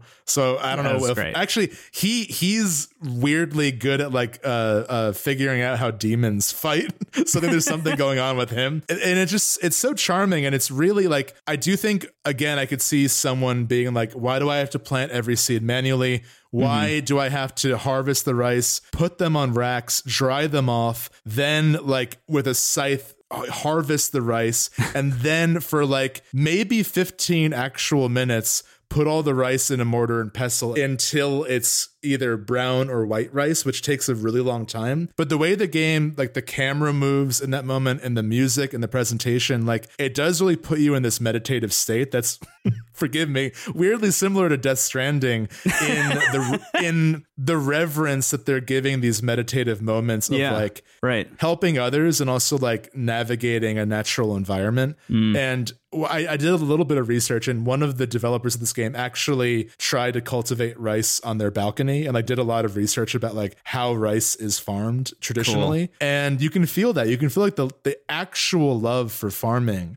in the game. And it's just really cool. Like I've yet to see a farming sim other than maybe like actual like farming simulator on Steam or something. I haven't seen a game that says it's a farming sim really go this into detail with the farming and give it like narrative importance and also like be the redemption. Like food and farming is the redemption of this spoiled goddess, and also gives purpose and like power to these mortals that were so left on their own. Their only choice was to stumble into the realm of the gods and ask for help. The story is cute. It's very like cartoony and for a general audience, but it does have these moments that are really effective of like, you know that there's going to be a redemption. You know that eventually Sakuna is going to love this family and they're going to love her. But I think it's cool to see that play out through the routine of farming. And I think the fact that gives you, and this is similar to Cult of the Lamb, where as time passes in one area, it passes in the other.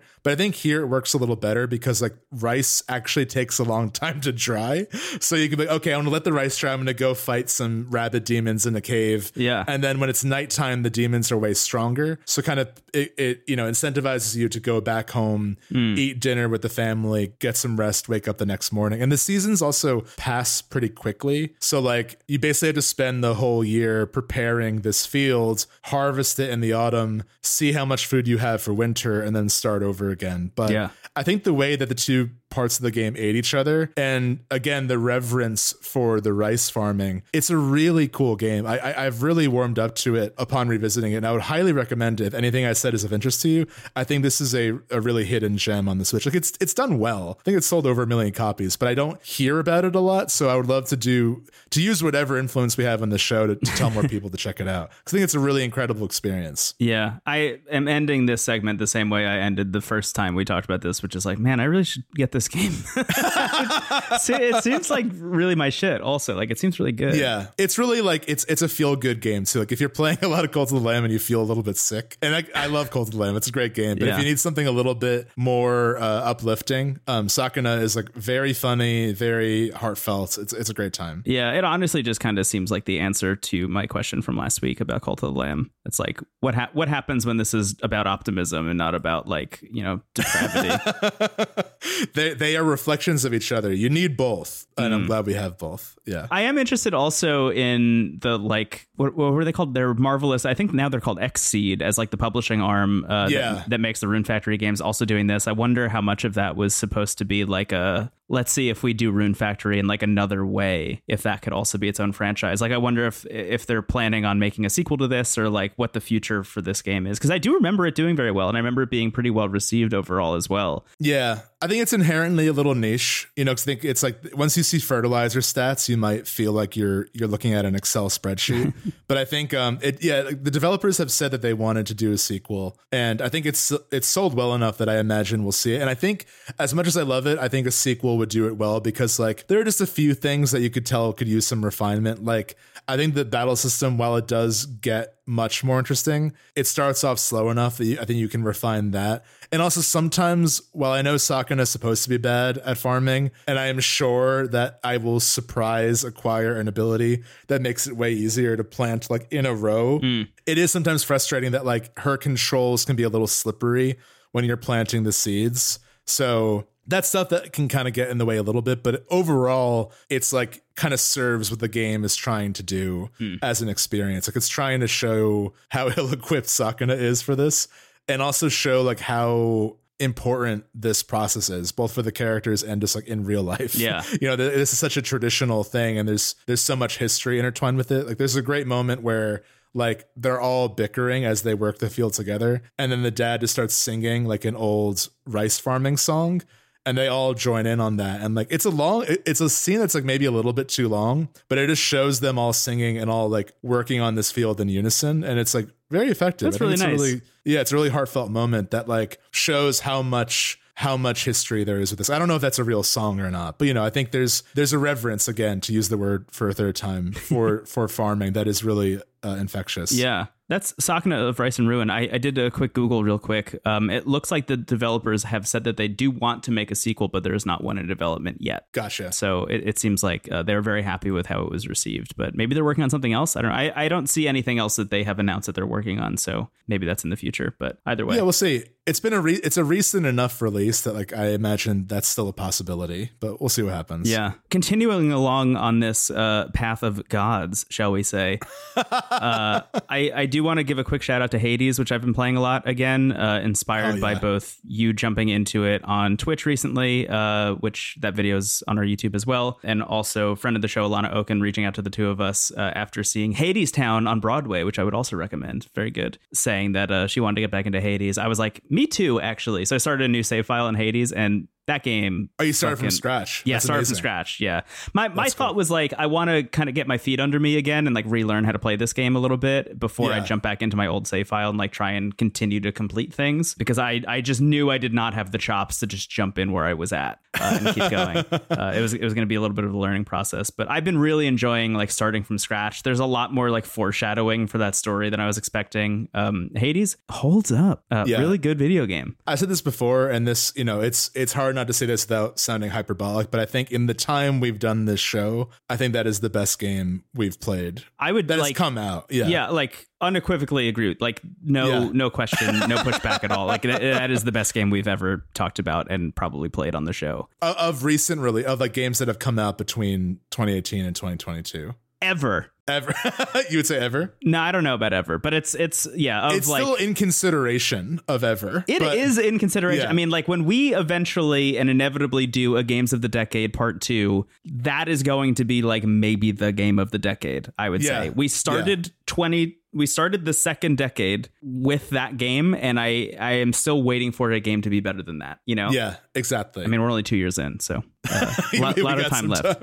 Yeah. Sakuna 2, baby. Yeah. Yeah, I was going to say like maybe Hades 2 eventually comes out, and then we're like fucked. I have a feeling, I think it would be a missed opportunity. I mean, Supergiant can do whatever they want, but I do think that there is room for like a big DLC pack for Hades, like some kind of big, like, you know, expansion. Because I think my friend Sadie brought this up, and I think it's a great observation. Without spoiling, there's a whole part of the Hall of Hades that opens up eventually that serves no real purpose. And I wonder if that area is going to be like the entrance to a DLC world. That's what Sadie mentioned. And I think that does make sense. It could just be there just to look nice, but I wonder if that's somehow connected to like a big sequel of some kind. Yeah, I would love to see more of that game in any form. But I mean, even still, there's so much of it I have left to explore. Yeah. So I've been really enjoying going back to it and just like re-immersing myself in that world. And oh my God, that voice acting is so good. All that writing is so good. I mean, just like mechanically, it feels amazing. I just like, I forgot even how some of the progression in that game works, like unlocking weapons one by one, getting the like big like upgrade materials by beating bosses with a weapon for the first time, like incentivizing you to go and try out new weapons and new builds and not like locking yourself down to one style of play. Like, it's fucking brilliant. It's like, there's not a single piece of that game that is not brilliant, which is really, it's remarkable. I mean, it's like, I'm remarking upon it. Yeah, it's a masterpiece, truly. Yeah. It made 2020's Game of the Year episode anticlimactic, where it's like, yeah, it's Hades. No, it was still a great episode, but it was like, okay, what's number 2 for you? Yeah, which honestly, like, I felt a little bit of that in this year as well with Elden Ring. And like, thankfully, I feel like we're getting some stuff that is like, maybe it's going to be tough to top Elden Ring, but like, yeah, it's more of a decision. It's less of a like, this is set in stone. It was like, so obvious for so long that it was going to be Elden Ring. And now like the more I play of Xenoblade, for example, the more I'm like, oh, maybe this is it, actually. You know, it's not as obvious as it used to be. Yeah, I think that's also by nature of coming out so early in the year. There's more room for like, well, yeah. I mean, Elden Ring is still, I think, a masterpiece. And again, it's all subjective. It's what we enjoyed the most, and it's always fun, even if it's like an obvious thing. It's always fun to do those episodes. I'm really looking forward. It's kind of weird that it's like almost the end of the year. You know, we're in the last quarter. Yeah, I was just talking to my partner about that yesterday while we were on a walk. Just, I don't know what happened, but like as soon as August hit, I was like, oh, the year's almost over. It's like we have so much year left, but it really does feel like it's almost over. But there are so many games coming out still this year that are like, that are going to be huge. I mean, we talked about them last week, but like there's a lot to come that actually has like a chance at challenging the throne of Elden Ring. Harvestella will become the Elden Lord. This is actually maybe a good lead in to the next thing that we wanted to talk about briefly. So we mentioned at the top of the episode, we just recorded our Paper Mario bonus for this month, the month of August, 2022. We have already decided upon our bonus for the next month. Yes. Which I'm very excited about. It's going to be God of War 2018, which is a very interesting game, I think, for the two of us, because it came out before the show started, but was the year that the show started. You played a little bit of it by the time GOTY season had rolled around. I had finished it, and I had it at number 2 on my Game of the Year list, and essentially forced it onto our top 5 for the show, because I felt so strongly about it. Yeah. And I felt so strongly that you in particular, when you finally gave it like the time and came to the like rolled credits on it, you would be like, yes, this does deserve to be here. There's also a sequel coming out this year in November. God of War Ragnarok drops, at least at the moment, and I imagine they won't push it again if I were to guess, but it's supposed to come out on November 9th, which is like pretty soon, and I think is going to be like one of the more anticipated games of the year for me. I have gone back and started playing God of War again from the top. I was thinking about doing New Game Plus, but I was like, kind of like Hades, like I kind of want to just start from scratch and feel that progression again. Especially if we're going to talk about it on a bonus. I feel like to start from the beginning, like without all of my like a little bit of a spoiler, but one of the many very long side quests you can do in that game that is like not telegraphed at all, but you can go and do it, is get all of the Infinity Stones and then build an Infinity Gauntlet, and that can be one of your one of the things that you equip, which is like absolutely wild. But like going into this game without the Infinity Gauntlet from the top, probably for the best for me when talking about it bonus wise. But I am really excited to talk about this game specifically because I don't think we've really like had the conversation about it. It just came up in GOTY season and was very brief because I didn't want to like say too much to like spoil anything for you or talk too much about it in general, because I just like assumed we would talk about it eventually. And it's been on the back burner for so long that now that there's a sequel coming out, it feels like kind of an obvious time to do it. Yeah, I think also as many astute listeners have pointed out, there are not as many bonuses where I haven't played the game, which not that it's a bad thing, you know, and that's not like by me demanding we play things I love, but I think like, you know, you self-appointed the quest of getting into JRPGs. So we have a lot of bonuses where it's like you're playing Chrono Trigger for the first time. We actually both played Mother 3 for the first time with our friend Will, one of my favorite episodes we've done. Even the Paper Mario bonus, though, was like, I haven't played that. Yeah, exactly. I would say what is essentially the like in-game demo. I've played that. Like I've played like the very beginning, and I liked that enough that I kind of trusted that it would, you know, make our list. But yeah, I'm really, really excited to finally play it, because this is the only like big Sony Studios game, or the Sony first party game, that I haven't played. I mean, Horizon, I haven't really gotten too far into, but like of the like big flagship series, it's the only one I haven't played. Yeah. So that's very exciting. So that's going to be September's bonus. And kind of as a companion piece, we decided to do a patron bonus in September that is a discussion of Neil Gaiman's Norse mythology. Really incredible book. It is essentially like Neil Gaiman retelling his favorite stories or his favorite / big moments in Norse mythology. Yeah. So it's like, you know, you get this sort of creation, the like genesis of Norse mythology, and it ends in Ragnarok. But in between are just sort of like, here's like a fun one with Thor and Loki, or like, here's this. And right. Here's like the family drama, like the Kardashians kind of element that Odin and his family have. I remember there's a paragraph that I remember where Neil Gaiman writes, like, whenever there was trouble, Thor's first instinct was to ask Loki if he was responsible. His second was asking Loki for help if he wasn't. So it's like, I love like how he establishes their relationship. That book is awesome. You and I have both read it already, to be clear, but like we're gonna check it out again. When I finished God of War, I think I remember mentioning this on the 2018 Game of the Year episode, actually. But when I finished God of War, I did two things immediately because I loved that game so much. I started it immediately from the top again, and then I bought Neil Gaiman's Norse mythology and read it on my commutes to and from work because I was like so enamored by the world of Norse mythology that I just like needed to continue living in it, even though I had rolled credits. Yeah, super worth it. Great book. So yeah, we'll be discussing that book and possibly like its, you know, relationships of God of War in some ways, like depictions of certain gods. I imagine they'll come up naturally. So that will be the patron bonus. I like when we can do patron bonuses that are kind of related in some capacity. So that'll be a fun series of episodes to make. Yeah. We also have, I think, next month's plan, but you can wait on that. We'll tell you that later. Well, that would be next month, Stephen. We're announcing next month's. The year's almost over. But yeah, that's all very exciting to me. Yeah. I'm very excited. What I'll say, just from what I've played of God of War so far, revisiting it, without saying too much, you know, because I want to save it for the bonus and whatever. But I mean, I think it's hard when you're revisiting a game like that you've played, you know, a long time ago, or that is so like story specific or whatever, especially considering like we didn't talk about it on the show. So like I didn't have like this outlet to like speak about it while I was playing it. I just kind of like had it as a solitary experience. It's kind of hard to remember how you feel about it in the moment. So looking back, I was always like, yeah, God of War was great. Like I'm excited for a sequel, whatever. Jumping back into it and like asking myself, why did this make number 2? Like, why was this under Hollow Knight? Why was this above Spider-Man and Monster Hunter and stuff like that? Like, why was this game so high up on my list? Man, this is like for real, like the peak of that style of game for me. Like there is that like first party Sony Studios thing that they're doing. Sorry, PlayStation Studios, now that they've rebranded. PlayStation Studios thing that was like, oh, The Last of Us and Uncharted were such formative things that like now every game that we make has to be kind of in that format. Yeah. Dude, God of War is like on a completely different level. Even coming down to like the whole thing being one tracking shot that has no edits or cuts at all, you know, inspired by like Birdman, the movie with Michael Keaton.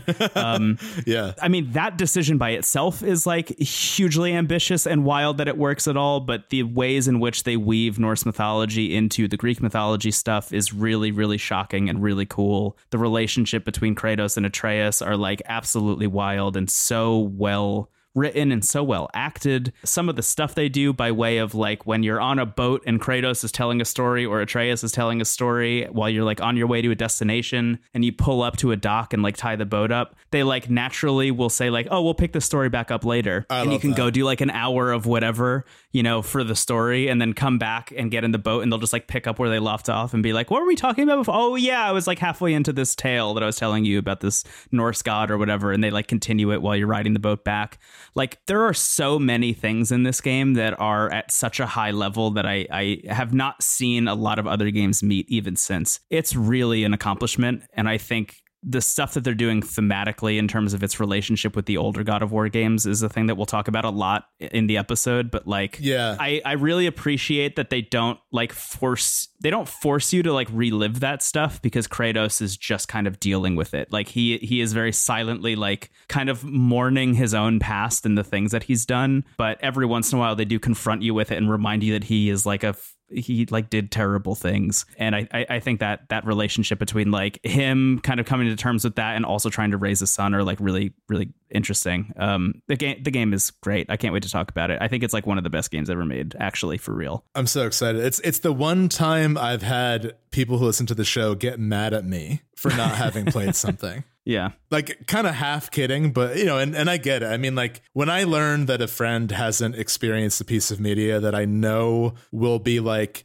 part of their soul has formed, I have to restrain myself from being like, stop what you're doing right now and just experience this. Because like when people say that to me, I don't play it for 4 years. Or, you know, Yeah. it's a weird position to put someone in. And I really try to avoid it. But every now and then I had to be like, look, I'm not going to tell you to do this, but you will be really happy you did. Yeah. And I know that I will be kicking myself for having not played it, but also really happy that I'm finally experiencing it. You don't have to. You know, I'm just excited that you're going to play it at all. Like, I think this is one of those instances where it's just like, you took your time with it. Here we are. You're now confronted with Kratos and Atreus, and you're going to grapple with that and have a really good time. I did want to touch on the whole reboot part of it though briefly, because I imagine again this will be a big conversation for the bonus. But I think it's such a really inspired decision to not just retcon the past. Like, you know, I mean, Tomb Raider was also a series going back to Lara Croft Go that got rebooted. And like, I think, you know, it was smart to have Lara Croft be like a more human character, you know, and a more like, you know, she's a little bit of a cartoon in the past. And from what little I played of the reboot, she's made to be, you know, a more relatable hero. And that's cool. And that was a good decision. But I think with God of War, it could have easily just been like, oh yeah, the early 2000s, like edgelord stuff, that was a phase. Now we're a drama. We've evolved past that. But to actually have that be in a weird way the prequel of this game, and to be like, you know, the character study of Kratos, of like this is a guy who has, you know, and that's kind of why he has done all of that, and he needs to think about it while like trying to raise his son to be better than him. Exactly. Yeah. It reminds me of some of the better comic books where they have this entire mythology as superheroes, especially where it's like, okay, if I look at the collective history of even Mr. Fantastic, like there's so much weird stuff that has happened that like, what is canon, what isn't, how does that inform the next story? You know, and I think like, if you want a Marvel Comics recommendation, I just finished like a couple days ago reading the entire Jonathan Hickman lineup from his work on Fantastic Four up through Secret Wars, which really is literally very similar. Like, I know you just picked Mr. Fantastic kind of as a goof, but like Jonathan Hickman's run of the Fantastic Four up through Secret Wars is a lot of him looking at the history of Reed Richards and being like, this dude was so analytical that he ended up being so cold and like forgot about his own family. And like, they're Marvel's first family. They're supposed to be the heart of the entire Marvel universe. And I feel like over the course of people writing the Fantastic Four, eventually they got away from that because they started to lean into like Reed Richards needs to be darker and needs to do what he thinks is right, not what's actually right. And that's what that whole run is about like him coming to terms with that, which is really cool and weirdly similar now that you say that to God of War. I love that. I love when Kratos gets stretchy. Sorry. But yeah, I all to say I'm really excited to finally play it. It's been on my backlog for forever. And again, I think sometimes bonuses are a nice way to be like, I'm actually going to finally play this. Yes. And it's great to have this as an outlet. It's also nice to know, I'll just say on the top, like it's not that long of a video game either. I think it's like at most 30 hours if you do a lot of side stuff. I'm also going to start from the beginning. Like I'm so early on and it's been so long that like I might as well just start over. So yeah. Also, like I would say if there's one grievance I have about the game upon replaying it that I didn't really connect with because we didn't have a video game podcast back then.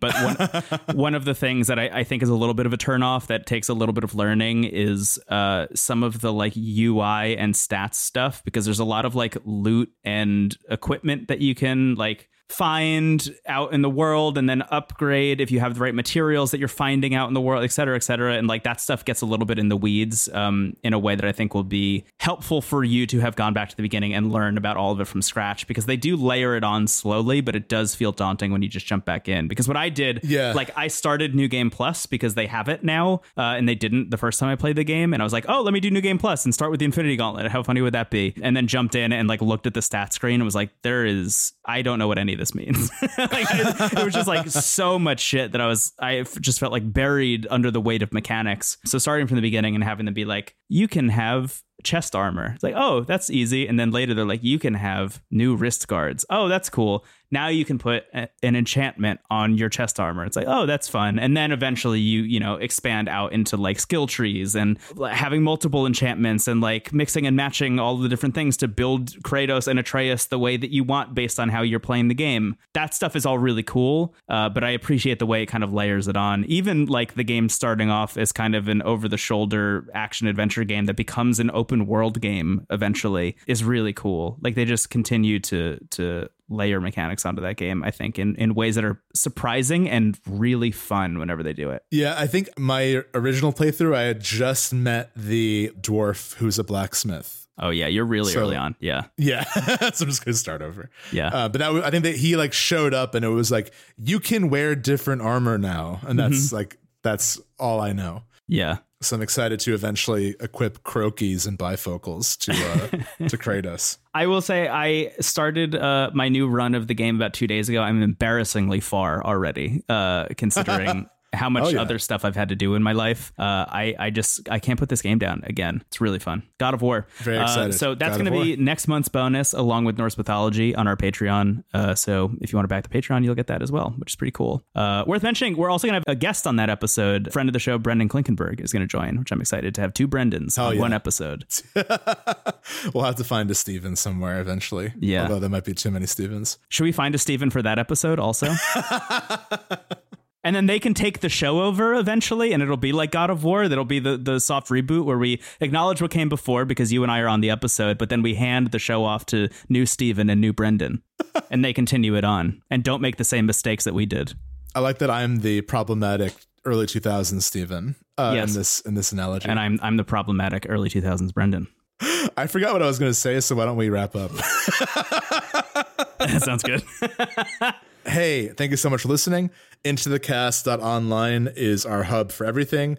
Places to listen to the show. If you want to review us on Apple Podcasts, that also helps the show a lot. Our Patreon, which you can find at IntoTheCast.online. We are nearing, slowly but surely, the 2,000 a month goal, in which once we hit that, we will do our 3DS special. We're sort of like low-key preparing for it, which is maybe hubris, but it's games we want to play regardless, so why not? Yeah. But once we hit that, we will do that bonus. Very excited about that possibility. And thank you to all who are able to back the show. It really helps us out a lot. We recently hit a goal. We were able to increase how much we pay AJ. The show costs a surprisingly large amount of money to make, so all that money really helps us sustain the show and also grow the show. So thank you so much. Otherwise, what's on the horizon? Oh, I recently got a bunch of games. There's a end of the year Capcom sale happening that I think at the time of this episode coming out will still be going on for a couple of days. I got the great Ace Attorney Chronicles. Very excited about that. And I also got the Mega Man X collection and Devil May Cry 3. So just like a palette of Capcom history. Devil May Cry 3 is on Switch?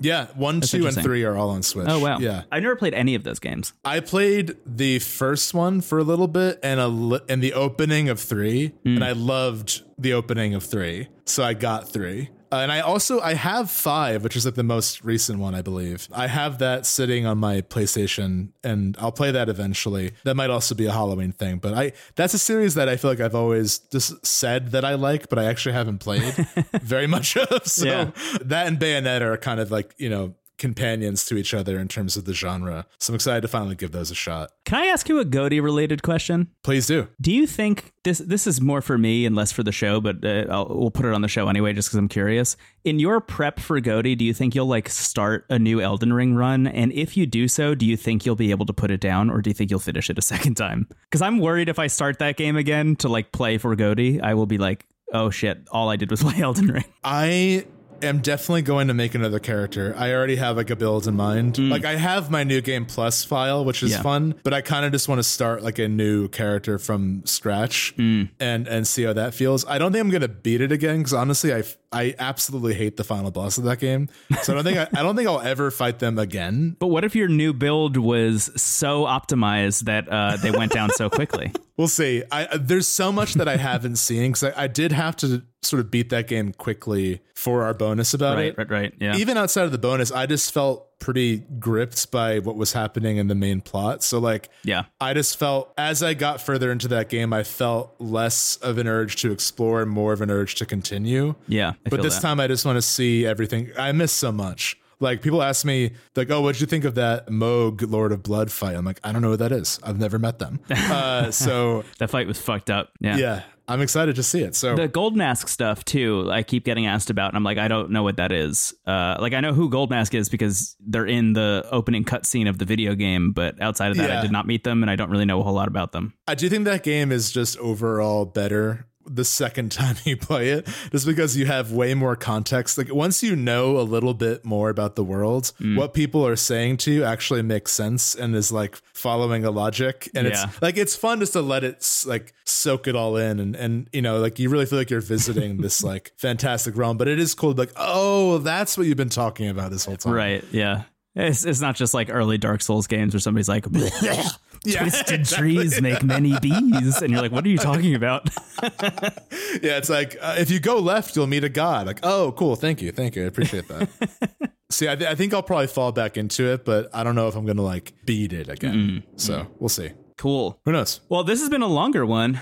Thank you for indulging us, dear listener, while we talk about so many video games. We'll be back next week with even more of them. Can you believe it? See you then. Goodbye. My name is Brendan Bigley. You can find me on the internet at Brendan Bigley. I'm Stephen Hilger. You find me at Stephen Hilger. Have a wonderful rest of your day. Goodbye. Mwah, mwah, Bye. Mwah, mwah.